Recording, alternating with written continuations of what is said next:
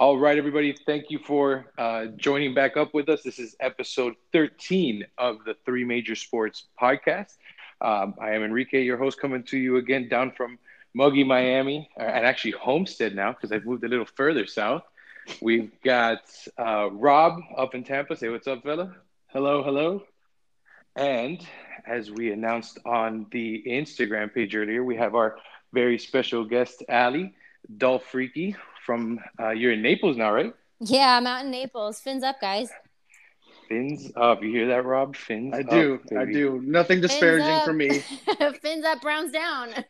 Oh, no. Oh, man. We're going to jump right into that. So, again, everybody, thanks for joining us. Make sure that you are subscribed to the pod wherever you listen to your podcast. Rate and review us. Follow us on Instagram. Interact with us. Interact with the polls that we put up. We are happy to listen to any recommendations of what you do want to hear, what you don't like on the show.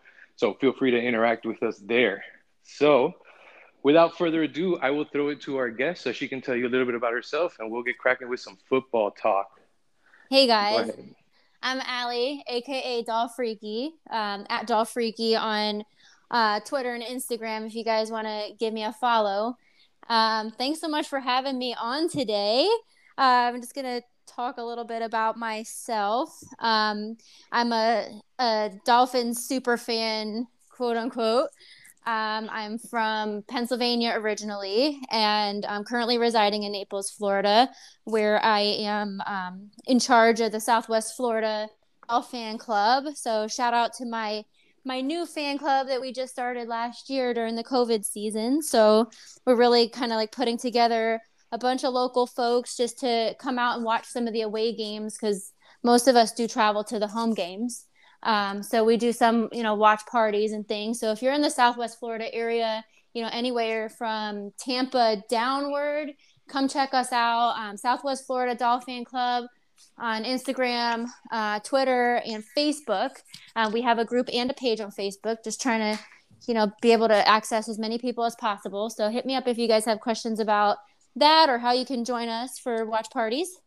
I did just recently start a podcast of my own. So it's called The Freak Show with a PH. And so that's part of the Miami Sports Music Podcast Network, which is primarily run by my good friend Steven Daniels. And Miami Sports Music, I don't know if everybody's aware of what that is exactly, but this is kind of a brand that was started by one of our good, well-known Dolphins buddies, Solo D. And he's kind of a local rapper, kind of specializes in all Miami sports music, but primarily does a lot for the Hurricanes and the Dolphins fans as far as getting everybody hyped up for the games. He makes a song for every game, which is super cool. So check him out on YouTube, Miami Sports Music. I believe the Twitter handle is MIA Sports Music. So check them out. I'm sure any Dolphin is going to love Solo D's music if you guys don't already. Absolutely. Yeah, so a lot of stuff going on. Awesome. And for those of you who do not know Solo D or have listened to anything, start with Two a Time. Yeah. I jammed it all season last year. My son, I have videos of him in his Tua jersey, bobbing up and down, listening to Two a Time. It will get you excited to be a Dolphins fan. It will get you excited to watch Tua play for us. And it's going to be even better this year. So absolutely go out there and check out the Miami Sports Music Network and everything that they have to offer. So with that being said, let's jump right into our favorite subject, which is Miami Dolphins football. We are finally back at football season. The Hall of Fame game is this weekend, so we will actually get to be able to see somebody hit each other on national television this weekend. So it's football. good times. Yes. I don't even know if I know who's playing in the Hall of Fame game. It's the Steelers and I don't know who else. I don't know, honestly. Man. We're that excited, but we don't know. Yeah. Oh, Doesn't matter. It's football. Dallas and Pittsburgh. That sounds accurate. Dallas on another national game. So the Cowboys and the Steelers. So even if you don't like the teams, we get to watch some football this weekend. But away from that, we've got camp already started. Everybody has reported. We started having full practice for the Dolphins today.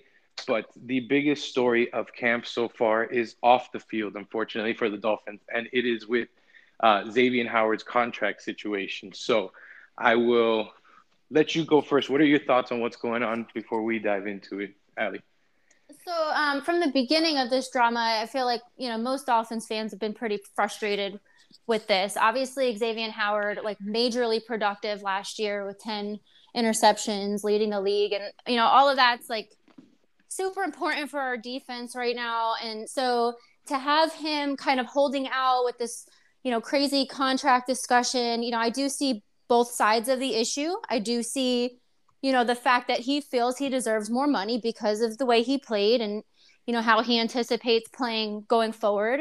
I also see the Dolphins side of things where they're not necessarily willing to, give him extra money, and create that type of culture where, we got players holding out because, this is a potential way to get more money and things like that. So I see both ends of it.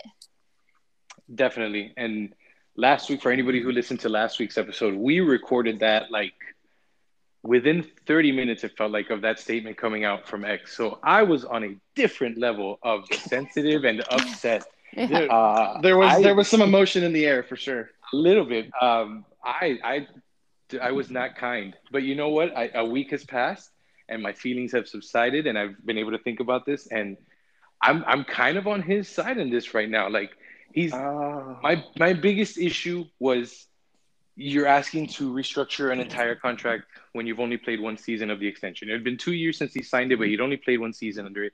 And that, just like Ali was saying, sets an awful precedent. That's a slippery slope, because you do it for one guy and now everybody who's worth anything on your team is trying to do the same thing. And you can't operate like that. So I get that. But since then, the Herald has done some reporting. A couple people have done some reporting that what he in fact has asked for is $4 million of his 2024 non-guaranteed $11 million salary to be moved and paid this season. It would make him the highest paid player on the team, which he's obviously not. It would make him the highest paid cornerback on the team, which he's not. It would make him happy, which he is not. I don't think $4 million kills our salary cap situation. We have basically gone through the offseason and we're not signing anybody else, as it seems, unless there's some sort of injury or somebody to replace X. So I don't know. I mean, I don't want to set that precedent, but he's not trying to scrap the whole deal. He's trying to get a little bit of money, which we already agreed to pay him if he's here in 2 years, to get it now. So Chris Grier, B-Flow, I think it's time to kind of just let the ego go down and maybe make this concession to him. And again, it shows, maybe it doesn't set the greatest precedent, but it definitely shows anybody who's willing to come play for you in the future that you're at least open to conversation. Yeah, I totally agree. Yeah. I agree. I feel like this is a reasonable bargain. Like you said, it's not going to kill the cap. We still have money, and it would make him happy. It would make the fans happy. I don't think any of us are really willing to lose him at this point. And I don't know all about that drama about him being hurt and this like little weird like injury that just popped up. If this was just a we have to thing. assume. We have to assume that this is just making sure that his trade value doesn't tank, if that's ultimately where we go. Because if he gets hurt in training camp, then everybody's upset then. Because then he's not playing, he's still getting paid, and he's pissed, everybody's pissed. So I'm not surprised that he has an ankle injury that just suffered a setback. But yeah, Rob, what do you think about this from a non-emotional point of view as somebody who is not a Dolphins fan? Absolutely. So first, I'll take a small victory lap because I said this last week. Always side with the players on this stuff. Always. They're the only ones that are doing anything. You don't root for the owner, you root for the player. So I'm glad you've switched your thought process. I am a little concerned that it's because his official Instagram viewed our story, but other than that, really made me double think everything. I know it did. You were very concerned. You were very concerned afterwards, understandably. So, yes, I'm glad you came over to my side. I agree 100%. He didn't actually hold out, right? Like he's reported day one and like practice and stuff. All right, cool. So $50K a day will make you do that. Yeah. Well, especially when you're in a dispute. Right. Exactly. But would they actually make him pay it? I mean, the CBA would make him pay it. It's yeah, because now in the new CBA, it's unable to be waived, which is Oh, why so teams basically can't mess with nobody's held out this year at all, basically. Okay, fair enough. All right, good. So at least he reported. That's good. Right. I think you guys will figure it out, and I think we sort of alluded to this again last week, that it wasn't necessarily additional money. It was just part of the money he was already going to be owed, paid faster. Mm-hmm. I don't think you should have too much trouble with that. My guess is you guys will do it, and he'll be fine, and you'll still have a great defense. So that's my 2 cents. Absolutely hope so. Now it's the issue is like out in the air. So I was at camp on Monday. I know Ali, you went to camp this weekend, so I'll let you share anything from there too. But what I saw was there was an absolute divide in the crowd. Most of the fans were cheering X. He came out. He was on the sideline. He was actually chatting up with Byron Jones the whole time, who people were making out to be like the villain here because he came a year later and got paid more. I'm like, well, dude, what are you going to say? No to more money? Like, it's really not Byron Jones' fault in any of this. But he was hanging out with him, and the crowd was cheering for him. But at one point, a section of the crowd starts chanting, let's trade Howard. And then another one starts with like, we love Howard. And it went back and forth to the point where on my way out, there were people like on the verge of fist fighting in the parking lot over whether or not we should trade Xavier Howard. And I'm like, is this really happening? That is very Miami. I'm proud of you. It really was. I was like, man, like, Jesus Christ, it's none of your money. It's none of you are paying for it. I heard one guy yell, yeah, but I've got season tickets. And in my head, I'm like, please tell me how that makes you a member of the board. But again, continue. So that's what I saw at a practice. I feel like the fan base, it's probably 75-25 backing X, and the other half just kind of butthurt that this is even happening. Yeah, so I agree. I mean, it's very typical of our fan base to be completely divided half and half about any type of issue that arises, whether it's Tua or Watson trade or whatever the heck it is. We're never all on the same page. But that always like leads to good discussions and, good bantering back and forth. So it's not all bad. For sure. So let's see. I think that we're going to get this resolved with him too. Hopefully, I think Chris Grier and Flores have done such a great job building this roster so far in the couple of years and making good decisions that them not making a good decision here would just basically go against everything that they've done. I don't think we're going to go down that route. I think that we will come to an agreement at some point, and Xavier Howard will suit up for the Dolphins this year and not somebody else. Yeah. Agreed. Well, yep. and he was smart to do it so close to the season because your alternative, as much as everyone wants to say players don't have any leverage anymore, the alternative is some random street cornerback to replace your top 2-3 defender. Like that's his leverage. He's gonna get it. So, yeah, it's true because I mean, the other option is throwing Noah Igbenogany, or I can never say his name. Igbenogany. Igbenogany. There you go. Bam. Say that 10 times fast. Yeah. She'll be our guest pronouncer. That's fantastic. Oh Jesus, no. So I mean, he's the alternative. Put him out on the other side of Byron Jones, and then you've got to fill his slot corner spot with somebody. Right. It's and now your nickel and dime packages are screwed. Right. So no. At some point, you're putting somebody on the street out there. Yeah. Yeah. So, bad idea. Definitely. I think we're going to resolve this, and hopefully this will be just a small side note to our 2021 Super Bowl run. Yep. So boy. And of course, if we are to go to the Super Bowl, that leads us into our next topic of discussion. We would have to be led by good old number one, Tua Tagovailoa. So, I mean, this is, like she said a few minutes ago, it has been a very hot topic of discussion between Dolphins fans. I know that my immediate friends group chat, there's 9 of us, and it's like 4 versus 5, yes Tua, no Tua. It seems like it's like that everywhere. I've got my Tua jersey. I'm all in. There is no way that I'm going to turn my back on the best football prospect we've had in 30 years, offensively anyway, right, aside from the great JT. So I don't know. It's just I think he's going to be fine. I think that it's another year in the system. It's a year where he's actually going to have an offseason and not a COVID offseason. It's a year further removed from that awful hip injury. I think we're going to start opening up the playbook for him. Again, I'll let you lead again with the Tua stuff so that I don't take all the good points. But what do you think of our boy? Yeah, I'm all into on the Tua train.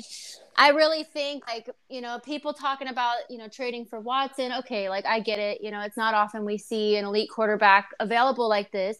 But we Mm-hmm. have to think about the last couple of seasons, from the tanking for Tua season to last year, and all the growth and all of the things that he's gone through working with this particular team, all of the chemistry that they've been working to develop over the last, since he's been a part of us. And all of that plays a role. We need consistency. We can't just keep switching the man at the helm year after year after year. It's just not going to work. And can you imagine if he gets traded somewhere else, and then he becomes basically what happened with Tannehill, and now we're like, oh man, like, that whole thing sucks. So that is worst case scenario. Yeah, we need to see this through. And I really think he's got what it takes. I feel like now we have Waddle on board. We have the weapon. It's lined up. So we just have to wait for the stars to align, the work to get done, and it'll be great. Yep. And I mean, in his defense, camp, all the beat reporters from Sun Sentinel and Omar Kelly and Barry Jackson, Armando Salguero, everybody who's been going to camp has been praising Tua. He has been much more of a leader from what it seems.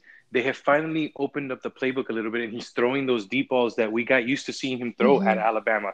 We had somebody mention to us the other day, it's like, oh, he finally learned how to throw a deep ball. I'm like, no, if you look at Bama tape, I think, Rob, you mentioned it too. If you look at Bama tape, he threw the ball deep all the time. We just didn't allow him to. And it was definitely a mixture of, you're a rookie, you're coming off of an injury, and we're coming off of this weird offseason where nobody even really got to talk face-to-face for a while. So that's all has to be taken into consideration. I think that we're going to see leaps and bounds improvement this year from Tua. And my only concern, and again, is I saw it in camp, he struggles a little bit and hesitates with when the pass rush gets too close. He holds the ball a little bit too long. But I think if we can just cut that down a little bit, we're going to be fine. Every ball he threw was a dime. It was where it needed to be. It was on target. The receivers mostly caught him in stride. His chemistry with Waddle is like totally obvious. Yeah. He hit him on these quick slants that, like, the ball was out before Waddle came out of the break, and bam, catches it and runs. And I'm like, this is it. This is what the offense is going to look like. It's going to be clicking. We just need him to make those smart decisions and not turn over the ball, which I absolutely trust him to do. Just maybe make a decision a little bit faster than what we've been seeing from him in his rookie season. But definitely. Totally agree. Rob, you want to sing Tua's praises, or you want to talk about Baker Mayfield? Baker. I'll get to that. So Tua, I think, was probably, up until maybe this year, Alabama's highest rated quarterback prospect probably ever, right? Like, he was the highest rated high school quarterback prospect to ever come out at the time that he came out. That's how highly touted he was. Right. I think the dude that just enrolled early at Ohio State's the only one above him. Right, the one skipping his senior year. Yes. Correct. So, this dude went through, and not just like an injury, he went through the injury that ruined Bo Jackson, like the greatest athlete of the last 60 years, like ruined his career. So to like write him off 7 months after that happened with no offseason and a new coaching staff and all that other stuff, for him at least, like, that always seemed crazy to me, that you drafted this dude 5th and you want to bail on him after a half season. Just because he's not, at peak level his first year. I didn't get that, especially going through the first couple of Baker Mayfield years. That terrible idea, because what's the alternative? You're going to go with Ryan Fitzpatrick the rest of your life, and that's crazy. Right. So, I've thought he was going to be a good quarterback. As soon as they said he could recover from the hip injury, that's not going to stop him from throwing deep. He'll be fine. And it's getting back into the offense, giving him the people and weapons to be able to use the whole field. And when you look through, like, I was looking at depth charts before we had the conversation. I mean, you guys are 6 deep on wide receivers. Like, yes, there's legitimate dudes to throw to all across the field. I don't even want to really talk about the tight ends, but if you add in the tight ends, I mean, you legitimately have like 7 or 8 targets. We've got like a top 7 tight end. We have, if you're going to talk about his weapons, Gesicki is most definitely at the top of that conversation. And I mean, they had chemistry last year. Gesicki is a monster of an athlete. He's a I Penn think State that, dude, so he annoys the hell out of me. But yeah, well, I don't know what to tell you. but And just looking back at Tua, and to put it into perspective, now that some time has passed and like the emotion has gone down, in 10 games, he had a 64% completion percentage, 11 touchdowns, and 5 interceptions. So he didn't a make a lot big of mistakes. a And big part of that though was the depth in which he was throwing. Like he wasn't throwing 30 yards correct, downfield; he was throwing dink correct, and dunk, which that's what they designed for him. But you should right. have a high completion That's percentage at that. exactly my point. Like Yeah, we yeah, what we put in front of him, he took, he made the best yes, of, he did not fail at, right? agreed. He protected the ball. It was basically a 2-to-1 touchdown interception ratio.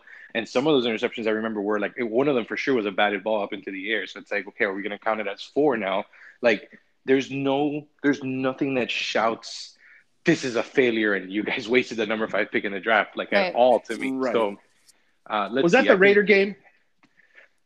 With the I pop think up? the No. I think the Raider game was the only game he was bad, where they had to bring in Fitzpatrick to save him. The rest of them, he was fine. It was the Denver game, and I think that might have been the game with the pop-up interception. Okay. That Denver and that Raiders game, with those two were like his stinkers of the year. But again, like he's a rookie coming off of an injury who didn't even start the season out playing. Sure. Like, it didn't happen until like 5 games in. So Sure. definitely. So yeah, I think we're in agreement. Tua is definitely something that we can be looking forward to, and I can't wait to see him do it, especially with what you mentioned, which is my last point of the Dolphins, is that wide receiver core. Devontae Parker, Will Fuller, we got Albert Wilson back, we got Jakeem, we have Allen Hurns. I know I'm missing somebody. Preston Wilson and Jalen Waddle. Preston Williams. Preston Wilson is a baseball player. Yeah, he is. And so like and Waddle and Jaden Waddle. Right. Like, dude, the amount of forget just weapons in general, it's their speed weapons. Wilson, Grant, Waddle. These guys are guys where even if you do want to, tune it back a little bit and do those dinks and dunks, those are guys that can turn a dink and dunk into 80 yards in a heartbeat. Sure. So this is, I think, the perfect opportunity to use them to build his confidence back up.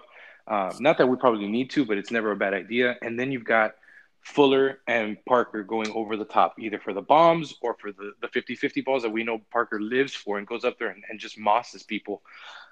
So, yeah, I think that our offense is set up to be – and then Gesicki. I think our offense is set up to be something pretty special if everything clicks.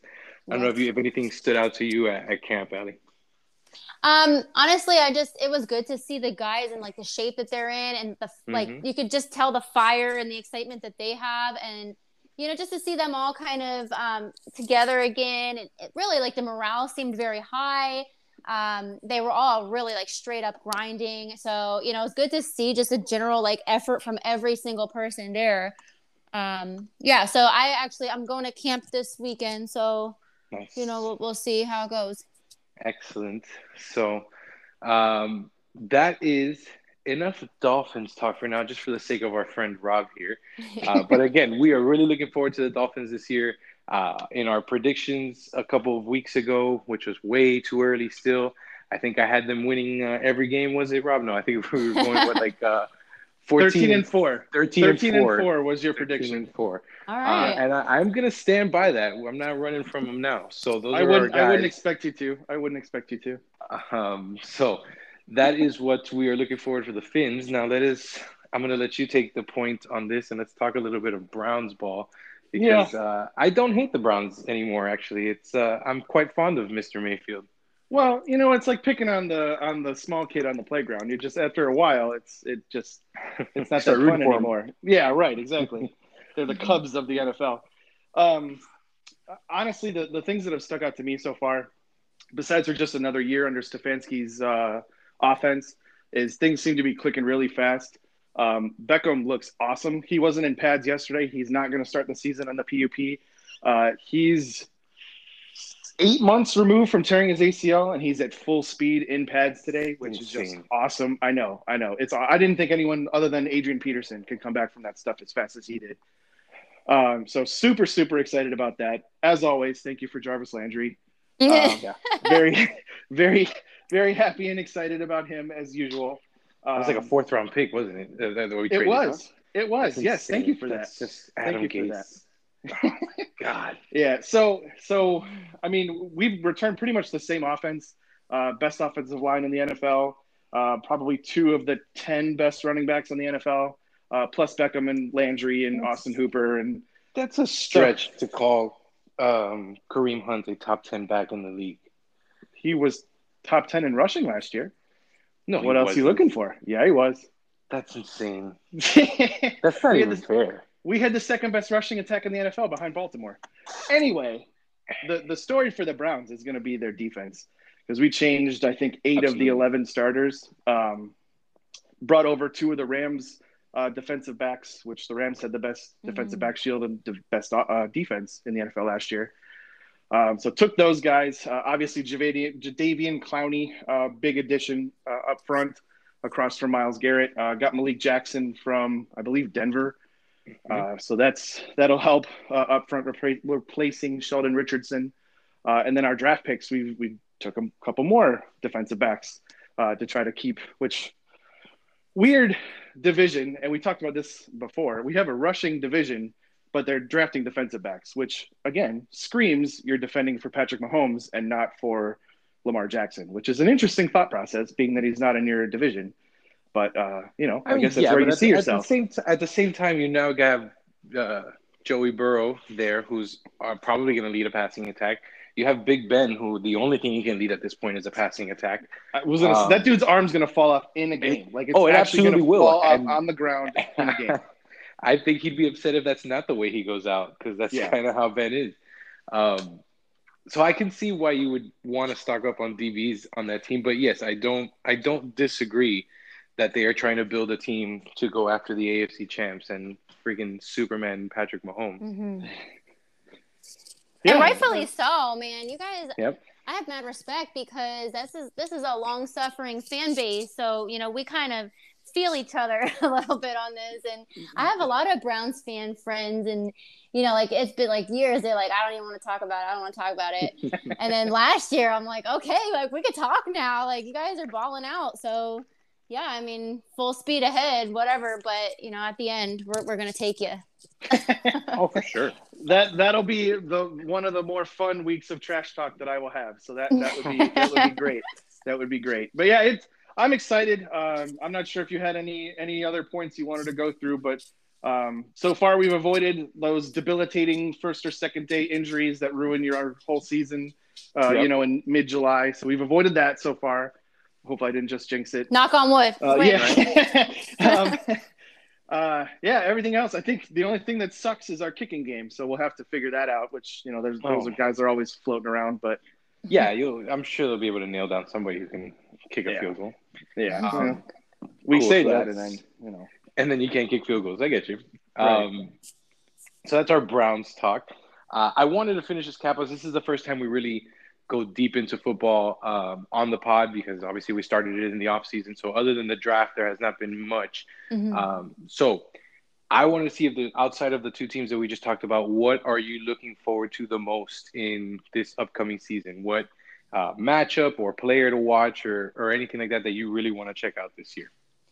Naturally, I just want the AFC East to just flat out suck and just make way for the Dolphins to just straight on bulldoze all of them. But I feel like the Bills are going to give us a lot of trouble. So, I'm looking forward to those matchups just because, that's always good fun. And after the last Bills Dolphins game, the end of the year last year, we're kind of bitter. So I'm looking forward to that for sure. I mean, obviously our division's always something to watch.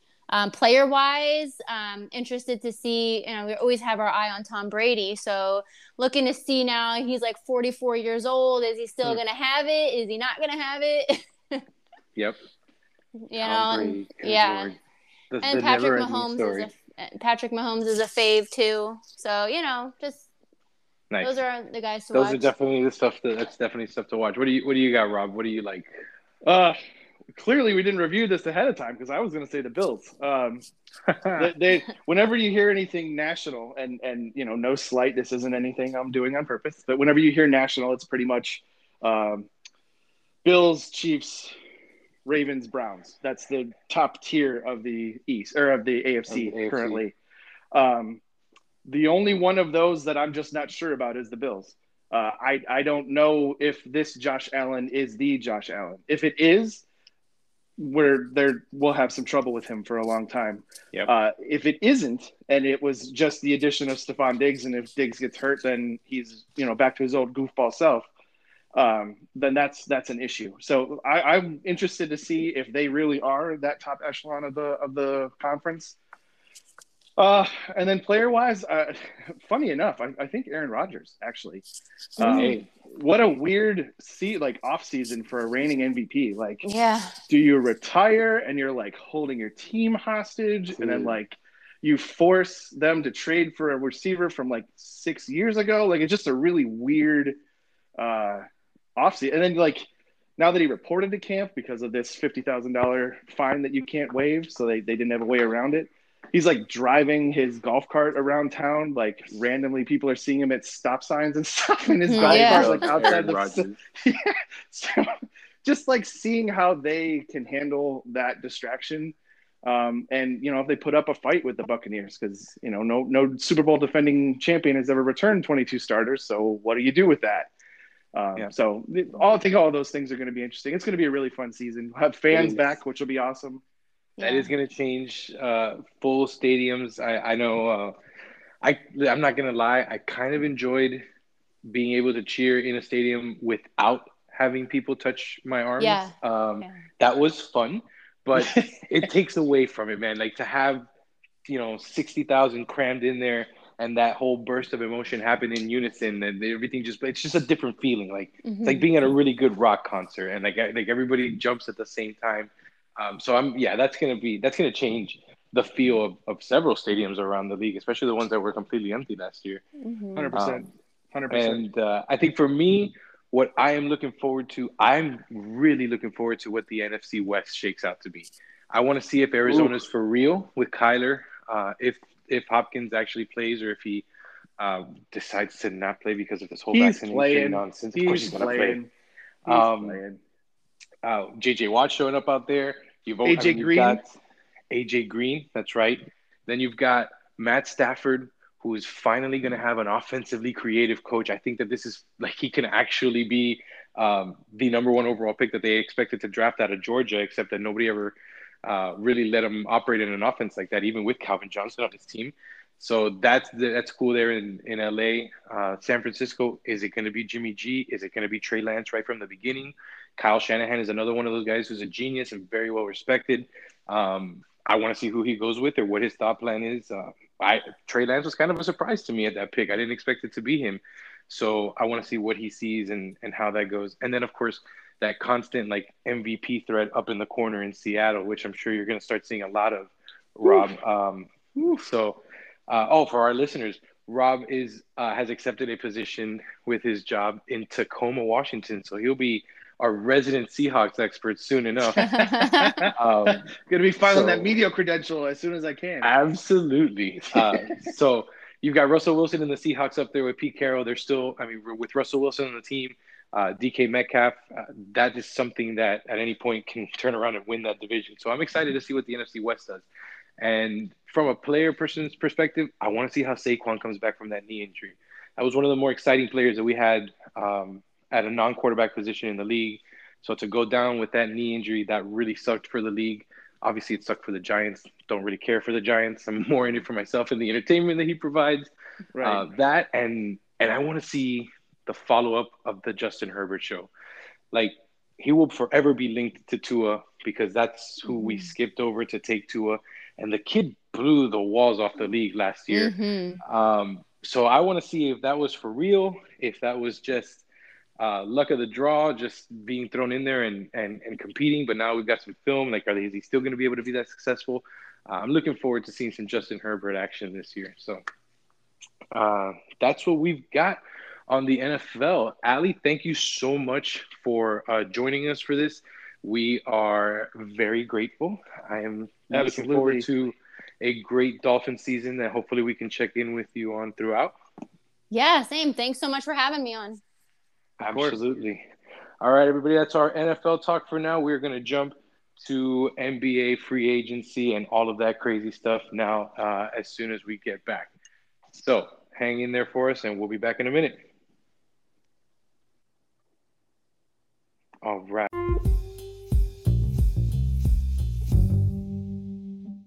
All right, everybody. And we want to thank Ali once again for joining us. Feel free to give her a follow on Instagram at The Freak Show with a PH and Dolph Freaky. She is an awesome follow. She's a great Dolphin super fan. She's always putting up great content. So definitely go ahead and support her as she is a friend of the pod. But now we are going to shift gears, like we said, away from football, and we are going to go to some basketball talk. Last week, we came to you the night before the draft, I believe, and we talked a little bit about the NBA draft, and we gave you the first three picks of who we thought was going to go, and Cade Cunningham, Evan Mobley, number 3 to the Cavs, always with our boy here, Rob, and Jalen Green to Houston in the middle at number 2. Those 3 picks went as expected. So we'll start with the draft. What do you got on the draft? Anything that surprised you or we want to talk about, Rob? I think, and we went over this a little bit beforehand, the biggest surprise was Jalen Suggs getting past at 4. It's been an interesting draft process because it basically 6 months ago, this was a 5-player once in a lifetime draft. Basically, this is 2003 all over again. Maybe not someone with LeBron's like high end, top 3 player all time type of high end talent, but like 5 legitimate number 1 dudes like this year, last year, the year after. Like these guys were all studs. That's slowly whittled down.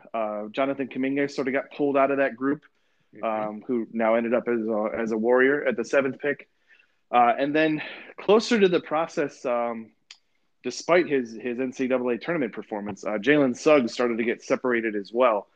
He was the consensus number 4 pick. It just made sense that you get this Bulldog point guard to replace Kyle Lowry, assuming Lowry was leaving, which of course he did. And instead, Toronto went with Scotty Barnes from Florida State. That was interesting because he's basically compared to like a Draymond Green. And I guess the idea would be to use Fred VanVleet as your lead guard, put one of their like many very talented but like tweener type of wing players, Siakam, Anunoby, now Barnes. Like one of those dudes will play the 2, even if they're not quite like your prototypical 2. But that sort of was their idea, I guess, rather than going with Suggs, which worked in the benefit of the Orlando Magic, where he fell to number 5, and they snatched him up about as fast as you could. So, yeah, that was weird. Like because you mentioned, you have a really good feeling that you're gonna have to replace Kyle Lowry, and you've got Fred VanVleet, who is a good scorer, but not necessarily the best facilitator on the court. And I don't know. Yeah, you pass up on the point guard who everybody is raving over, and like you said, could have easily been a number 1 pick in this draft, and nobody would have shit talked Detroit for it. If Jalen Suggs went number 1 overall next year, people would be like, yeah, okay, that's right. He's the best player in the draft. So to pass on him is weird. Now Scotty Barnes is I mean, he's an FSU guy, so I'm not trying to give him too much props, but he was good. I watched a couple of his games against not only the Gators but the Hurricanes because it's what we get on TV down here, and he stood out. He was a good player. Now, it just from a fit perspective, like you're saying, he's a front court player, and you obviously have a huge gap in your point guard position now if you're Toronto. So just weird that they passed on Suggs, but let's see. Yeah, all the better for the Orlando Magic, as you say. Here's somebody that they can trade away in a couple of years after they give him an extension. Someone who will request a trade. Right. So, exactly. Yeah. Exactly. So, I mean, to me, just like personally, the most exciting part of the draft was the Cavs actually getting Evan Mobley, another one of these dudes that like could have been a number 1 overall pick any year. Just super, super excited to have him in. And now we're not probably – I know they're going to be shooting for the play-in tournament. We're not going to be the top head of the Eastern Conference. Probably not going to be even top 8 in the Eastern Conference. But if you're going to run out 5 starters that are all 23 and under, and actually there's a 123-year-old, 122-year-old, and the other ones are all 20. If that's going to be your starting lineup, you have time for them to grow, which is super, super exciting. And I think the Cavs will be one of the better young teams in the league sort of following up Memphis a little bit as they continue to grow and work their way up in the West. But that was the biggest thing for me. Everything else sort of made sense. We didn't get the big trades that we were hoping for. Like we were saying before, Golden State ended up making both their picks rather than cashing those chips in. OKC acquired somehow 3 more first-round picks after they drafted 2. So I don't even know where he's going to use it. Like you can't there's only 15 roster spots. Like Sam Presti has to own dirt on like 40% of league executives at this point. Yeah. Because there's no other way to explain him continuously reloading on first-round picks. Yeah. Yeah. And the third one came the day after the draft when it was like no one had time to put out their draft grades yet. So he's like, let me get one more real quick. Yep. The morning after, I'm just going to do this one too. Yeah. I'll take Derek Favors. And they did some work today, which we'll go over real quick once we get into free agency. But I always love what Presti does. He makes so much sense just getting as many bites at the apple as you possibly can as a small market team. So they picked an Australian point guard who's 6'8", which, the Sixers did that too. And it's worked out okay for them. So we'll see how Josh Giddey does in Oklahoma City too with Shai Gilgeous-Alexander. Another one we can talk about. Shai just got $170 million. Yes, he did, $172 million. So that's a good transition into our next topic, which is the fun stuff. The season before the season, NBA free agency. So we are coming to you. It is Wednesday night, August. What is today? The 4th. August 4th. So we are about 52 hours, 53 hours into NBA free agency. And man, this was a fucking whirlwind. This started hot and heavy right at 6 p.m. on Monday afternoon. Where do you want to start? Because we've got so many different ways to go with this. Who do you want to talk about first? I think we can start with some of the rookie extensions or just the restricted free agent guys. I know the top 5 we talked about last week. I don't think either of us still don't think Kawhi's going anywhere. We know Chris Paul returned to the Suns. He got a 4th season out of him, which I was surprised. I was thinking 2 or 3 max. He got a 4th season at $120 million. That's right. By the end of his next contract, he'll have made $100 million more in NBA salaries than any player in history. So go figure. Incredible. $446 million in contract salaries. That's why he's the Player Association president, by the way. Yep. It's amazing that he's got that and had failed to make the conference finals before a few years ago and the finals before 3 weeks ago. Right. Correct. That's incredible. That's an astounding feat. It is. So he got far his of our 4 top for 5, 120. Right. Out of our top 5, John Collins actually has gotten the most so far from our top 5. He got $125 million for 5 years from Atlanta. I don't believe he got a player option for the 5th year. So that's a full 5-year max. So I think they were probably in a position where even if another team had offered it to him, they were going to match it. I don't think. No, Collins they were not going to let him go. Their main priority this offseason was get Collins extended, get Trae Young extended. They did both. Trae Young got $207 million in his. Well, his has that all NBA trigger, so it's Correct. 170 now. It can go up to 207. Right, just like the Bam one has that all NBA trigger, and a lot of these guys are signing that contract. Yeah. Right. Yeah. So the Hawks did what they needed to do to protect at least the core of the team that just took them to the Eastern Conference Finals, and did they go to Game 7 in the conference finals? I think they went 6. So within 2 games of the NBA Finals with that young core. So they did what they needed to do, and I think that they can keep building. They've still got Capella there. Bogdanovich, I think, was more than a 1-year deal. So it was 4. Okay, so they've got the core of a team that obviously just went through a little spell of success. It's going to teach them how to win and how to go about, doing that again. So I think it was a good decision from Atlanta to go ahead and re-up all these guys and give it another run. And at worst case scenario, you've got a pretty good deal on John Collins that you can flip if you need to. Right. So that was two of the guys. Well, three if we don't count Kawhi. And then the other two, Lowry, obviously going to your team for 3 years, $90 million. I believe that's the exact figure that we talked about last week. I think we were sort of down to Miami or Philadelphia a week ago, anyways. So not surprising that he went to Miami. Yep. We can go through the fit when we talk about teams, but that was where he what did we say, 90 million, right? Yeah. Yep. And then the fifth one, surprisingly the lowest of the five, Lonzo Ball going to Chicago. And we were just talking about this off air. The work that Chicago's done, I think anything less than a 6 seed, as we get into these team conversations, anything less than a 6 seed for them is going to be a failure. To me, I think so. Yeah, I think so too.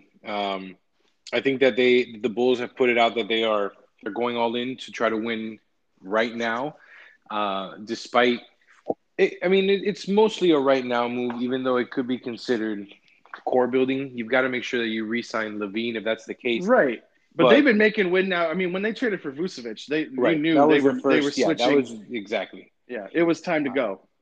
So they go ahead and they get Lonzo in a sign and trade. They give him a 4-year, $85 million contract. Yep. That was right there Monday afternoon. And then Tuesday, they swoop in and get a sign and trade going with San Antonio. And they pulled DeMar DeRozan up to Chicago on 3 years for, what was it, 85 as well? Yeah, like 84.5, somewhere in there. For 3 years. I mean, DeMar DeRozan, there were teams out there exploring whether or not they can sign him for the mid-level exception. And DeMar DeRozan went out there and was like, nah, y'all motherfuckers got this wrong. I'm here to chase dollar signs first, jewelry second. Right. But the Bulls, like you say, I think anything less than a 6 seed is a failure when you put this kind of money onto the field. Those are 4 maybe not all high caliber, but 3 of them are high caliber NBA players. And then Lonzo can be. He's shown it to us. So with Lonzo, Zach LaVine, Nikola Vucevic, and Lonzo, and who else? And DeMar DeRozan. Yeah. Then I think the Bulls can make a little bit of noise in the East. The East it's getting tougher and tougher every year, and the Bulls are adding to that now. But I think that they are making great moves there.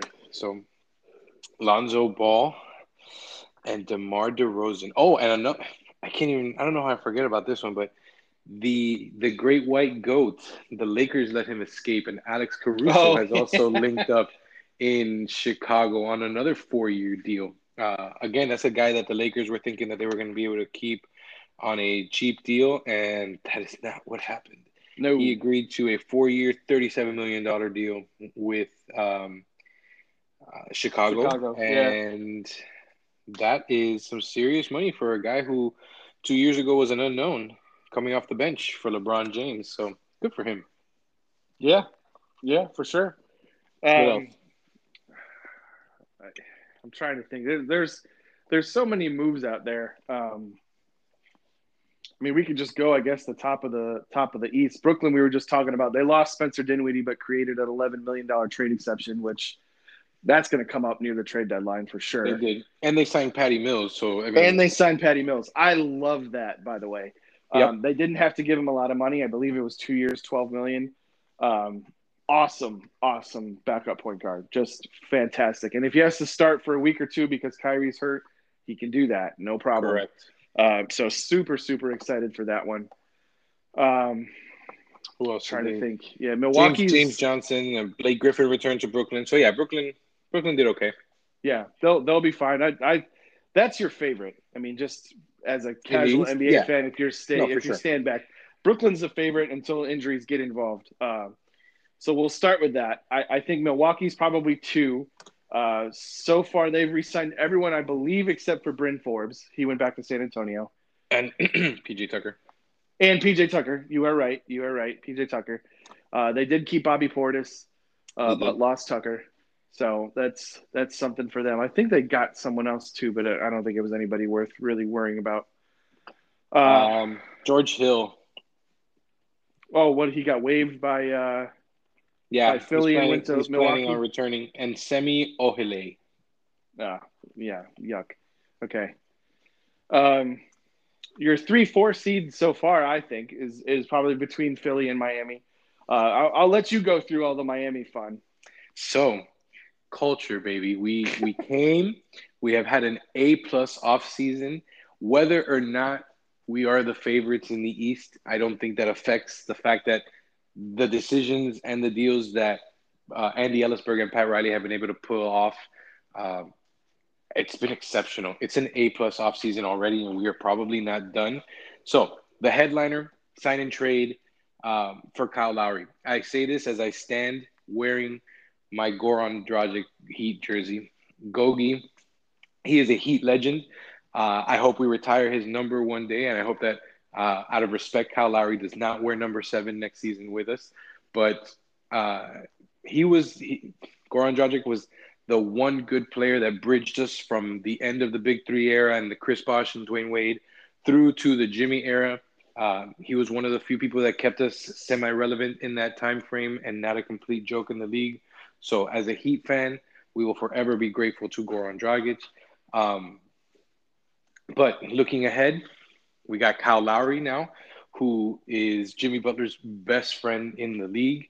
He is going to be an upgrade defensively than Goran was. Goran was not even technically our starter at times. So I think he's going to be a better fit offensively. He's going to be a better fit defensively if he can hit his shots. If we get peak Lowry, as Zach Lowe says, this is going to be a really, really good move for the Miami Heat. To pair along with that, we gave Jimmy the max extension. Jimmy's not going anywhere until he's at least 36. He's going to be here. This is our core: him, Lowry, Bam, Duncan Robinson. So a lot of reports around the league were that Duncan was going to get crazy money thrown at him, and he might have gotten crazy money thrown at him and turned it down. We haven't seen that yet, but he re-signed with the Heat, 5 years, $90 million, so about $18 million a year. For the fastest shooter to hit 500 threes in NBA history, I don't think that's a bad deal at all for the Miami Heat. So that still sounds like crazy money, though. It's not, but is it though? Because with the way that the league is and how important your outside shooting is, I mean, he's clearly a top 5 shooter in the league.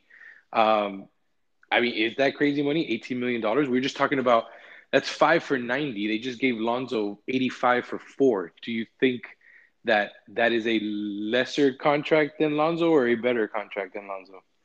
I think Lonzo's a better player than Duncan Robinson. So I would rather pay Lonzo $21 million than Duncan Robinson 18. But really, that's not as like a hater. And I know I love to ruffle you up with this shit, but that's more as like Duncan Robinson does one thing really, really well. Like Lonzo Ball is like a defender and a distributor and can score and is shooting 38% from but that's not necessarily true. Duncan Robinson is not just a 3-point shooter because his pick and roll game with Bam is something that opens up our offense. His handoff game with Bam is something that opens up our offense. So he does serve other purposes out there, especially in our scheme and who else we're trying to open up in Bam. Okay. So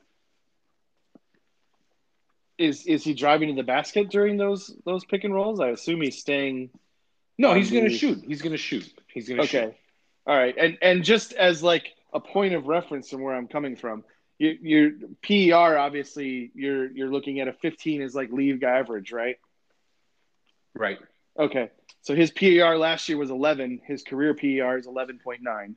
Okay, so he's had 2 seasons where he has started for the Heat. So yeah, I don't know where these career PER numbers are going to be. And honestly, last year, everybody was down on this team. Nobody played up to par from what they performed the year before.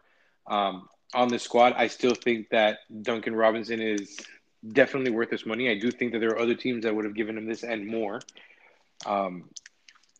So, no, I think that this is a great sign for the Heat. I think it's something that we definitely need because we need shooting.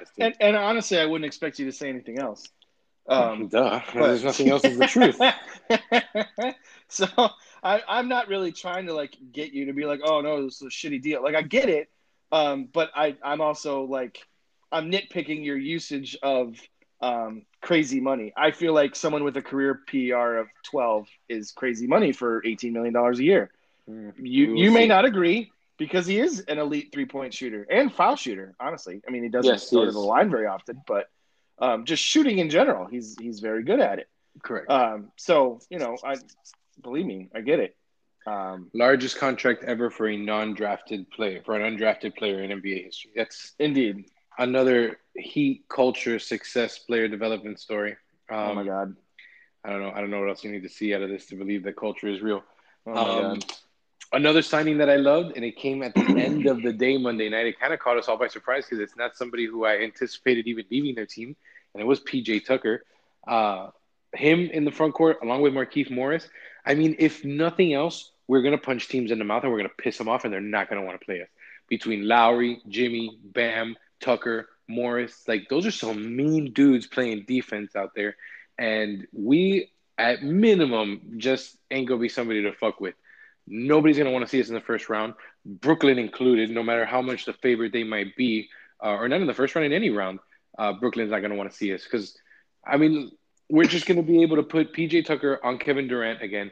We're going to be able to put Jimmy and Kyle on the other two, like Zach Lowe said, and it makes perfect sense. Like, then after that, if those three are neutralized, like, who else are they really going to try to beat us with? Blake Griffin? Blake Griffin's going to dunk us to death over Kias? Like, I don't think that's what's going to be the deciding factor here. Well, I'll throw this in there just because I've tried to get more into you lately on these pods. I don't know that you can necessarily say that PJ Tucker locked down Kevin Durant during that series, because if Durant wasn't by himself for like 5 of the games, they would have beat the Bucks in 6. And I believe PJ Tucker was on him when Durant went for 49 and 17.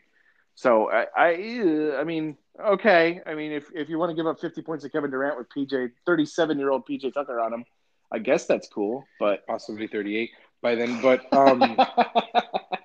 it's somebody who can play defense against him.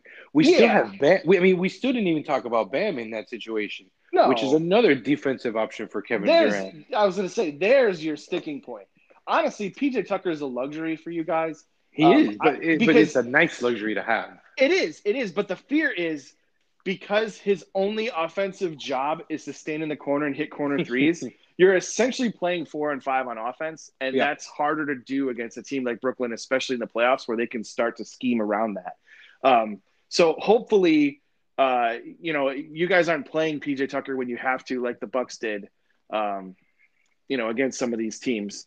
They could get away with it against the Suns because the Suns really, I mean, all their guys already had dudes that could cover them. Like they didn't need PJ Tucker to really do much. He annoyed Durant and got into his face, but Durant torched him whenever he really wanted to. If Bam is your primary defender on Kevin Durant, now I'm on board. Like that, I get it. At least she's gonna make him work his ass off to score. Absolutely. That I would be a little more afraid of. I still think James Harden is torching either of the other two, but okay, well, whatever. You know me and James Harden, so yeah. Well, I think Jimmy Butler's got something to say about that. We'll see. And we'll see. We brought back Victor Oladipo on a 1-year prove-it deal. I love it because if he is anything of the old Oladipo, he's going to be a good scorer for this team that we need. That's our biggest zero risk. Yeah, we need some points. We need points. Defense is going to be there. We're going to be an elite defensive team. We need points. Yeah. So if Vic can be a volume scorer for us and just take the ball to the hole and get fouled and make those free throws, that's going to be awesome. And then the most important one, I think, the Heat brought back Max Strus. So in all seriousness, Max Strus is the next great player development story for this organization. Like, no bullshit aside, Max Strus is going to, at some point, make some money in this league, and it's going to be because of his hard work and our culture. I have no doubt about that. Let's watch out for him and see what he can do. Max Strus. What position does he play? He's a guard. I don't know. He's a guard? He's a small, like, gritty guard. He drives to the basket. He's a decent shooter. He's like 5'0". I think he might be 6 feet tall, but he looks like the smallest guy on the court when he's out there. But kid's got grit. He's got moxie. You can't really replace that, you know. Yes, I just used moxie as a basketball stat. You did, my God. So you would rather in what is clearly a win now moment, because just if you want to add up those first 4 contracts, it's $570 million over the next 4 years. What was the idea of pulling Kendrick Nunn's contract? Like, who did you sign instead of Kendrick Nunn that you would prefer him on the Lakers? It still hasn't happened. I don't know. Well, I thought you said they pulled it midday yesterday. They did. I'm saying the move that I expected to come has not happened yet. So yes, they pulled his qualifying offer of $4.7 million yesterday before he was able to sign it, which took them off the hook on that. But it made him an unrestricted free agent immediately. He then signed with the Lakers on a 2-year, $10 million deal. So basically for the same money. Yeah. So the thought process, and it's possible that this is still the thought process, it just has not come to fruition yet, is that we were scheming something and we needed those $5 million free off the books. We couldn't have the cap hold by still holding on to his rights as an unrestricted free agent. I'm fairly certain you guys are out of room now, so I don't think that you really could. Now, what you could do, and I don't know how big Morris's contract was, but I'm fairly certain he came from the Lakers, right? Yeah, he came from the Lakers, but that was, I mean, unless you were to trade that. I was going to say, I wonder if you can essentially work that into a double signing trade where you freed up the cap space to be able to do like a Morris and a Tucker, and then you just end up trading Morris we'd still be able to make pretty much any move that we would want to. It would just have to come via trade. We would go over the luxury, but we would still be able to execute the move. Oh, you guys are already over the luxury. We are not. We are $3.5 million away from the luxury because none of these contracts are official, right? No. But as of this afternoon, with the reported numbers after reneging on the Nunn deal and taking that back, we are 3.5 shy of the luxury, and it's kind of concerning because if you look like you're going all in, like we just did, spending that money on people this age, and all of a sudden you hit the brakes to not go over the luxury tax, that's not going to be enough. Like we were not going to win anything like that. No, we still need a scorer. We need a volume scorer. We need somebody who is just going to go out there and dump the ball into the basket. Whether he's a negative on defense at this point doesn't matter. On this roster, we can hide that if it's just one person, but we need the points. We need the points. So where we're going to go make this move, I don't know. I really, really was convinced that that Nunn move was because we were getting ready to announce something that we needed that salary space for. It hasn't happened yet. But let's see. It's also possible that we go into the season. Like this team as constructed is still good enough to do top half in the East, right? So if we go into the season and wait to fish around the trade deadline, see if there is an unhappy superstar or somebody who can fit the hole that we need to plug heading into the playoffs, that could be another option. Obviously, as a Heat fan, you don't want to see that because you don't want to risk it until February when you want to get it going now and get your roster complete now. But sometimes you get a better deal midseason than you would now. So you never know. Yeah. Yeah, I mean, I that was sort of my hierarchy is I think you guys could finish anywhere between 3rd and 5th, depending on injuries and the way shit breaks, that type of stuff. Yeah, I definitely think that we can be the 3rd seed in the East behind the obvious Milwaukee, Brooklyn, however they finish 1-2 combo. Right. And I think that we are, if Ben Simmons continues to be the Ben Simmons that we've come to see right now, like I don't foresee there being an issue in getting the 3 seed. I don't think that the Knicks are, which we're going to talk about in a minute. I don't think the Knicks nicked. And I think the Heat could be a 3 seed in the East this season, and hopefully this roster we can make it even better. But that's enough Heat talk for now. I think I've cultured everybody out. What else? Let's go into the Knicks real quick. Let's go into the Knicks, man. The fucking Knicks. You know, the Knicks had all of these, illusions of grandeur and these aspirations about getting the Garden rocking again, and we're going back to the playoffs, and we're the fucking Knicks. You guys fucking suck. They do. They do in fact suck. They got all of that fucking cap space and flexibility, and they threw it all into the wind. They were handing out years and dollars like this shit was going out of style. Evan Fournier, 4 years, like $74 million. Nerlens Noel, 3 years, $32 million. Alec Burks, 3 years. I think his was almost $30 million too. I think it was 32 as well. $30 million. Yep, Alex Burke.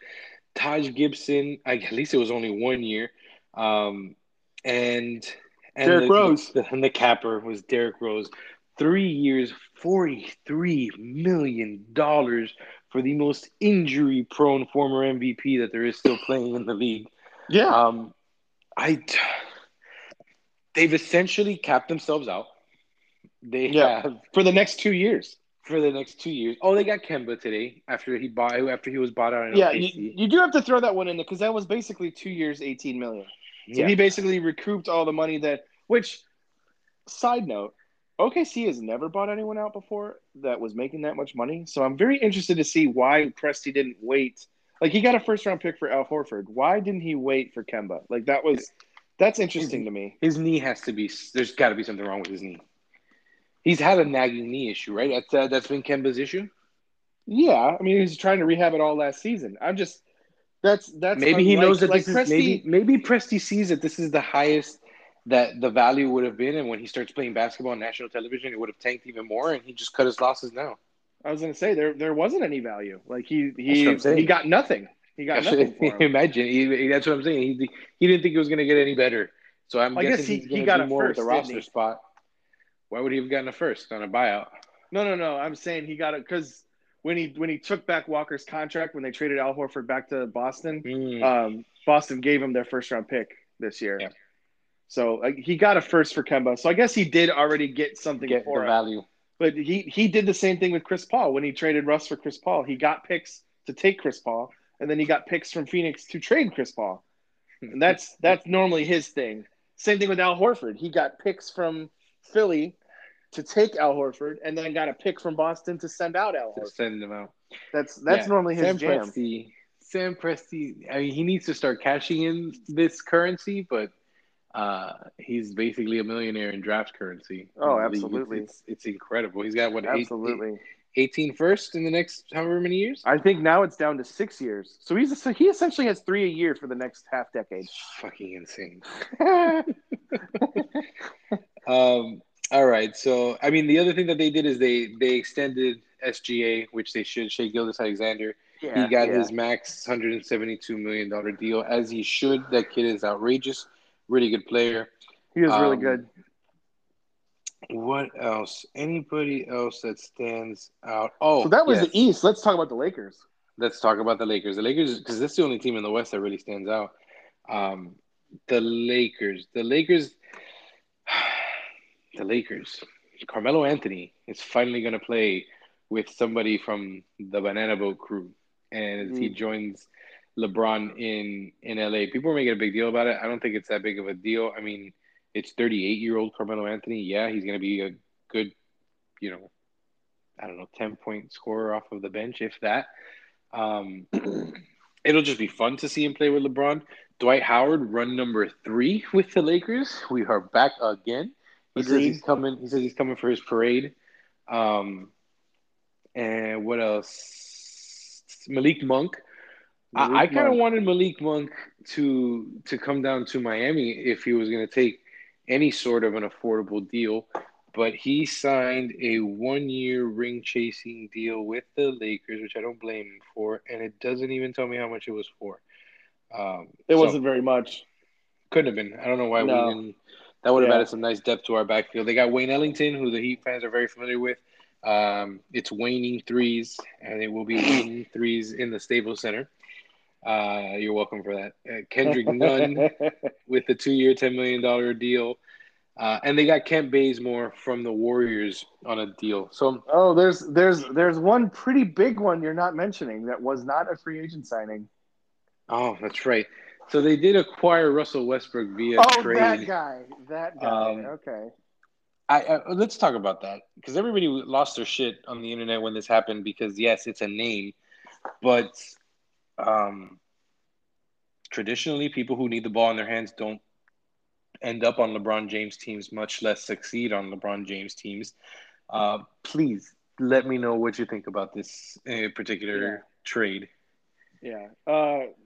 So the last time LeBron shared ball handling duties with someone, they requested a trade. So let's throw that out there with Kyrie Irving.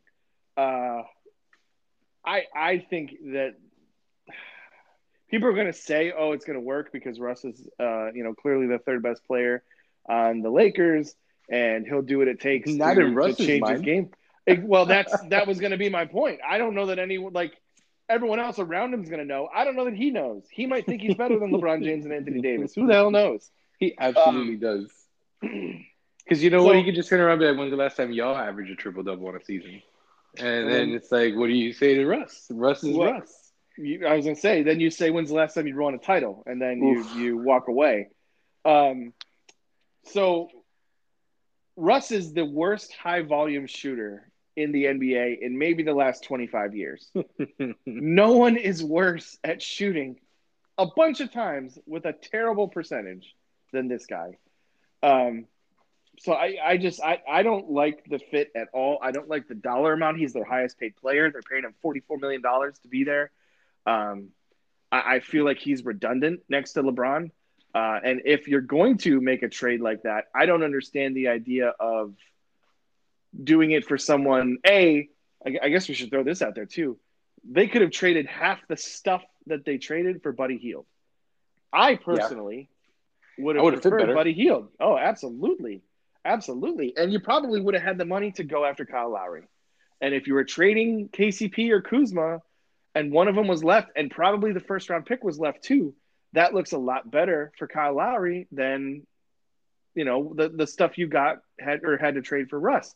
Now, Lowry may have been dead set on Miami the whole time. I have no idea, obviously.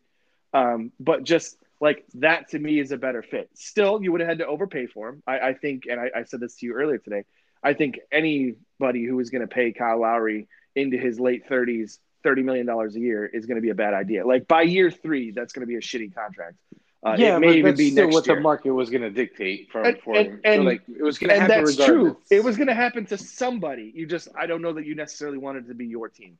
Well, anyways, we're talking about the Lakers. You want to maximize it if you are the team that does it. Sure. But I think that's this year. But my point is, the Lakers are at a point where they need to win this year. We've seen this is Russ's 4th team in 4 years, right? Yep. Okay. We've seen what happens to his teams every single time. He goes, the other guy sees him and is like, I need to get out of here. Then he goes somewhere else. The other guy sees him and is either like, I got to get out of here or you got to get out of here. So, that's not a great track record to have follow you around and then think, oh, yeah, by the way, this guy's going to figure his shit out at age 33. After he averaged a triple-double last year, he's just going to be cool being a third option. You cannot spot him up. You have to give him the ball and let him go to the basket. And then last year he decided that, I'm only going to take 30% of my shots at the rim. Well, what the hell is the point of that if that's your best skill? It is. So I hate that. I also found a really funny meme today about the Lakers that their top 3 on their payroll is clearly Russ, LeBron, and Anthony Davis. Do you know who their 4th highest paid Laker is this season? 4th highest paid Laker this season is. You're not going to be able to guess it. I don't know. It's not going to be Kuzma. No. Well, he's on the Kings. Or I'm sorry, the Wizards. That's right, the Wizards. I don't know. Lay it on me. Luol Deng. They're still paying that. They're still $5 million a year. So their 4th highest paid player is making $5 million a year, and he's been retired for 3 seasons. So, this is sort of my complaint about their roster building is they're now to the point where the Cavs were after 3-4 years of LeBron is you've been ring chasing for this long and now you have nothing left in the cupboard. I think you probably saw today, they have 3 dudes on their roster under 30. That's it. Mm-hmm. And I think Kendrick Nunn's one of them. They had to sign one. And I think it's actually Kendrick Nunn, Malik Monk, and Taylor Horton-Tucker. Yep. That's it. Everybody else is 30 or older. That's insane. Yeah. So the odds of them staying healthy, the odds of them If they make it to the Western Conference Finals, the odds of them being in one piece by that point, I think, are slim to none. So they made a lot of splashes, they made a lot of signings, but I don't think that it really moved the needle much. I think their last chance was last year, and when LeBron and AD got hurt, that went out the window. So that's sort of my thought process with them. I don't know how you feel about that, but no, I'm with you. I think that they're in win now mode, but their roster construction is questionable at best. Rob Pelinka pulling the trigger on this Westbrook trade again. Buddy Yield for Kuzma and somebody else made more sense, and a draft pick made more sense than all of this to Washington for Westbrook. I mean, your best perimeter defenders last year were probably Caruso and KCP, and they're both gone. They are gone. No, yeah, they're gone. They're gonna feel the Caruso exit, which is crazy to say, but they are definitely gonna feel that exit. I think that they think that they're ready for it right now, and I think this actually might be a second round exit if the injury concerns. I mean, if they get hurt at the wrong time, like it's just going to be a repeat of this year, a first round exit, second round exit, and like you're saying, these guys are not young bucks in their late 20s. LeBron James is 36. Yeah. Russ is 32. I mean, yeah, AD is what, like 30 now. But still, I don't know, man. I think if you're a Lakers fan, you're kind of like excited on top, but inside you're like, man, is this shit really gonna work? This is an original thought, but this has like 2004 Laker vibes, like super, super high. Like throw all these dudes that are gonna be Hall of Famers that are obviously past their prime on this team, and then see what happens. And that Laker team did make the finals, but they also got 4-1. So that's sort of the vibes I'm getting, and I don't even know. You know, the weird thing, and I guess this is probably a conversation for a different pod, but they'll just see if you feel the same way I do. It always seems like people talk about the West. The West is so hard. The West is just so much harder than the Eastern Conference. Just the West. When you think about the West, like, does any of those teams actually scare you? Like, legitimately, like, are you frightened of the Jazz? Like, are you? No. So the thing behind the West thing is, we got so conditioned to it because there was a good 10-year stretch where the West shit on everything the East produced, basically. Other than the Heat, it was a lot of that during that time, and it was a lot of the knock on the Heat, oh, you guys play in the West, your first round is you literally play under 500 teams in the first round of the playoffs. So I think that's where that stems from. I don't think it's accurate anymore. To your point, no, a healthy Clippers team scares me. Yes. A healthy Nuggets team scares me. Right, Jamal Murray. Right, Jamal Murray specifically. Book's the Lakers, killer, so obviously. Healthy Lakers, still healthy Suns with Booker a year older and more experience, and honestly, they're just going to be much more fucking swaggy now that they made the finals and they've had some success. So there are some teams out there, but no, I'm not overwhelmingly terrified of whoever comes out of the West. I think anybody from the East top, Brooklyn, Milwaukee, us, maybe Philly if Ben Simmons gets his head out of his ass. I think that Philly's going to do something eventually. They'll do something eventually, whether they just get Simmons reconditioned or they flip him for something. Daryl Morey will figure something out. But yeah, I think any of those teams in the East, no matter who comes out of the West, it wouldn't be a clear disadvantage or oh, this is going to be definitely the West team taking them out or anything like that. So no, I'm not truly terrified of anybody in the West. I think healthy Clippers and healthy Nuggets are honestly the scariest of the group if we really want to narrow it down. Right. And then the Lakers just because of LeBron. I guess. Yeah, at this point, I really have no faith that team. I think we're going to see a lot of what happened this year, and it's going to be. Yeah. I don't think we're going to see that team make it through a season healthy under the construction that it's under now. So I'm going to throw a random thing out there, and then we can get right back into the free agency. But can you just imagine what would have happened or what will happen when Luka Doncic gets a bona fide second star with him? Because that dude He might get Slovenia in like their first Olympics to a medal. Yep. Like, He's guaranteed to at least play for one right now. yeah, Because he's semifinals, in the right? final four, right? He's in the final four. My God, that guy is just it's so crazy. incredible. He's insane, but and he's definitely gonna sign that supermax and everything. That's the first ever rookie supermax. What is the yeah? Well, he's amazing. What is the guarantee that they get somebody a bona fide number two there? I don't Like think there is. that's what I'm saying. Like I don't think there is. I think the only way it happens is if either Porzingis, gets his shit together and he becomes that number two, or if he gets his shit together and they can trade him for a bona fide number two. Because I don't necessarily like the fit of Porzingis with Doncic, but I mean, Luka's either winning in Dallas or he's getting out of there and going to a place that has a guy. And I don't know who he's friends with around the league because that's typically how this shit happens. Right. And especially since he won't be on Team USA, he doesn't have those same types of connections. Mm-hmm. You already hear all kinds of rumblings about the types of deals that are getting made on Team USA this year. Draymond Green being a Blazer apparently is a thing now. Wow. Just like I can't believe that guy. That was really my thing. And shout out to Team USA. We shat on them the last couple episodes. They are also in the semifinal and just like rolling teams. So they are, but their next game is against Australia and Patty Mills and Matthew Dellavedova, and this is one of the teams that they lost to in those exhibition games that we shat on them for. That's true. So that's very true. They did pull off a win against Spain, Cleveland Cavalier, Ricky Rubio, after he put up 38 on him.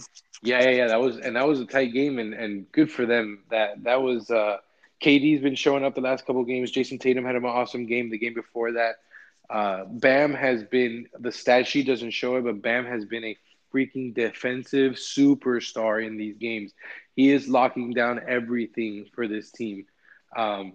So shout out to Bam Adebayo, Captain Bam America out there.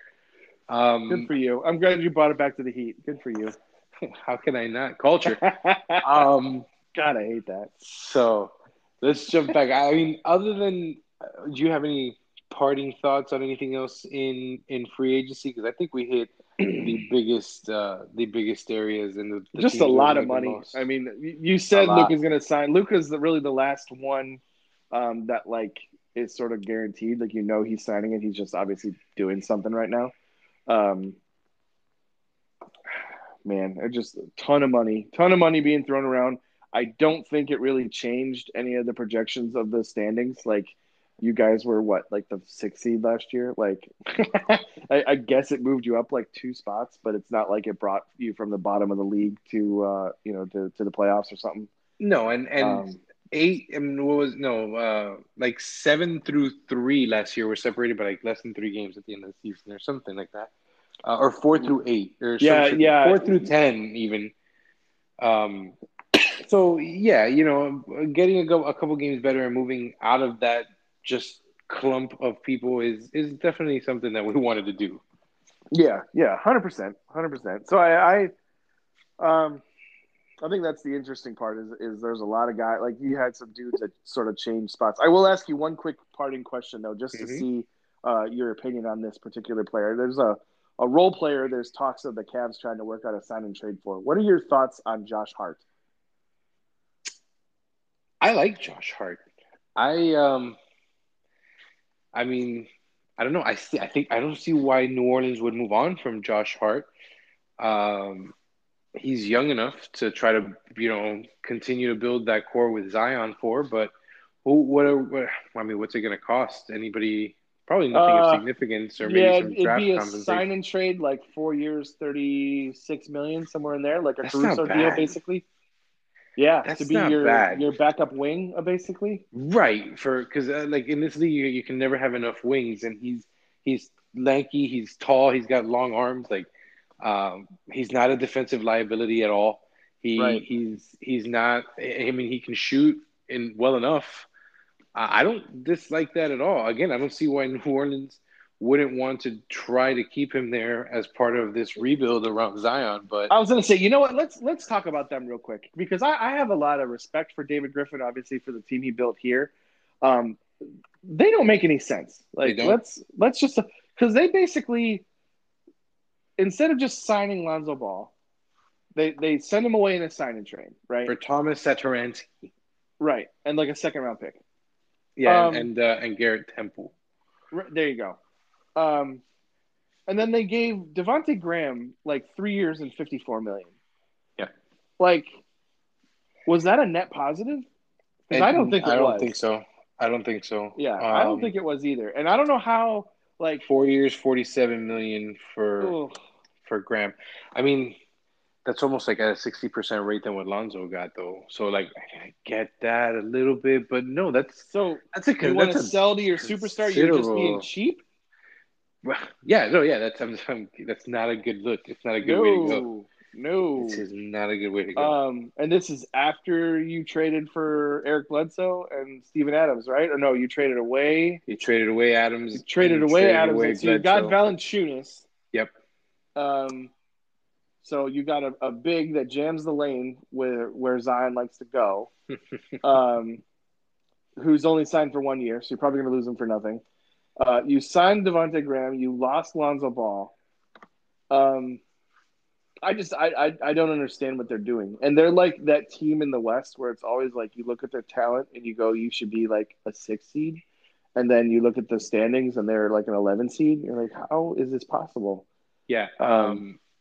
I really think that if you weren't such an injury concern, which I think that Zion is, and I think that anybody close to Zion should be absolutely telling him that at any moment this can probably come crashing to an end. I don't think that he signs even the rookie extension. I think that he just bounces after 4 years, and just gets to any major market that's a fucking cap space available at the time. Which that would be the first time that's ever happened, right? Correct. That's what I'm saying. Yeah, that would be the first time that a first round pick like that does not take at least the first rookie extension when they're eligible. If they're offered, I get, like Anthony Bennett, I get it. He wasn't offered one. Right. But yeah, correct. You're offered. Yeah, he's going to be offered a max, and if he just takes a qualifying offer for $6 million, so he could be. And let's be real. Like we talked about our all NBA teams this year, and a couple of us had Zion even making third team. He's only going to get better. He's going to qualify for that supermax like Luka probably, because I don't doubt that within the next year or two he's going to be an all NBA player. So, and imagine what the NBA Players Association would do if this guy just rejects a $210 million extension to hit the open market. That would be incredible. It's exactly what the Supermax is intended to stop from happening. But dude, if you show utter incompetence, which is what I assume, that's what I consider this currently going on right now. Like, again, I had respect for David Griffin. I still do. I don't think he's bad at his job. But these last, 6 weeks of moves, they don't make sense. And they don't tell me that you're trying to get your superstar to re-up with you and create a winning franchise. There's no reason Lonzo Ball shouldn't be on this team. On top of everything, Lonzo and Zion had good chemistry. Like, you've got somebody who your dude likes, and you're moving on from him. Right. over $30 million. Right. Over 4 seasons. Over 4 seasons, correct. Right? So it's like these are shitty moves, and this is how superstars end up leaving small markets and signing in New York, Brooklyn, Miami, Los Angeles, Chicago. The smartest thing that he's done so far is get these packages from the Lakers and from Milwaukee for his 2 stars that he inherited. Yes.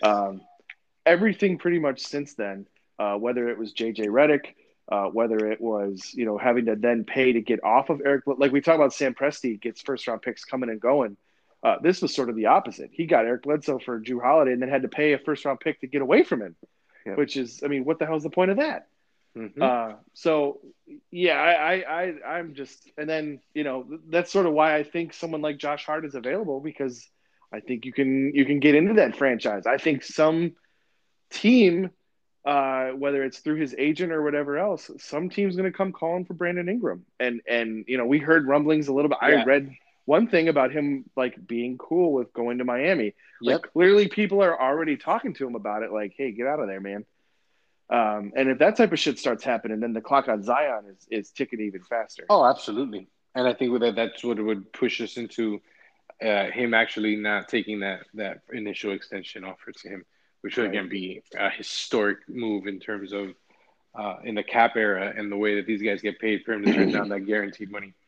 Right. So, all right. I think that with the time that we've spent talking about NBA free agency, we can officially call this a mega pod on free agency and draft talk. Again, thanks to Ali for joining us earlier and talking football. Obviously, now as the season kicks off, we are going to be going much deeper and heavier into the football stuff. We love it, and our teams are going to be good this year, so it's going to be a lot of fun to listen to us, hopefully. And yeah, so that's episode 13, everybody. Make sure to give us a follow wherever you listen to your podcast, rate and review us. Follow us on Instagram. Like I said, interact with us, interact with our polls. Whatever you want to hear, talk about, topic suggestions, we're all for it, everybody. So feel free to reach out. Again, thanks for listening, and we will catch you all next week. Say goodnight to the people out there, Rob. Good night, everybody. Good show as always, buddy. Yes, sir. Good night, everybody. Take it easy. We'll talk to you again next week. Take care.